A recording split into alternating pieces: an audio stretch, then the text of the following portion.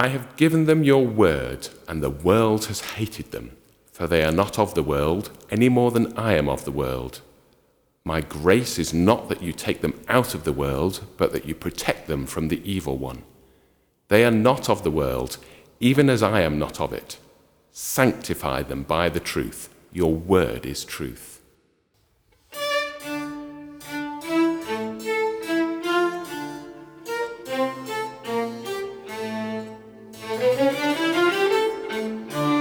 Deep in his cell, Watchman Nee fell to his knees to beseech your grace.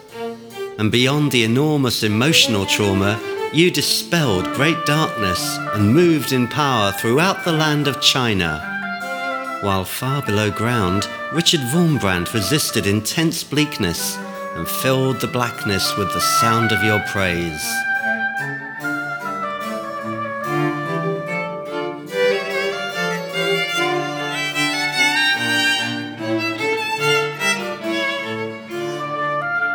Refusing to be caged, such prisoners for the Lord remained fully engaged, enabling you to bring about a harvest of the brave.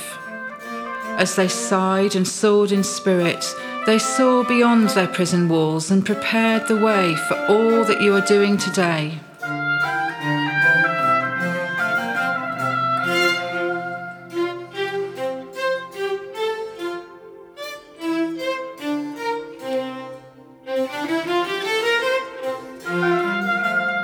Because your word tells us to remember those who are ill-treated as though we were suffering ourselves, we cry out to you for adjustment grace for all who find themselves deprived of all they hold most dear.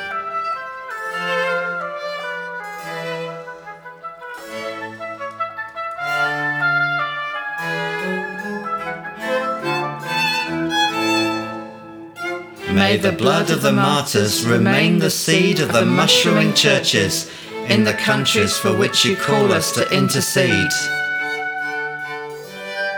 And now we lift our hearts to pray for your heavenly increase throughout the Middle East and all the countries you lead us to in prayer. Make special use of the internet and satellite dish and every other means of revealing your word to guide people's attention to the only dimension that really matters.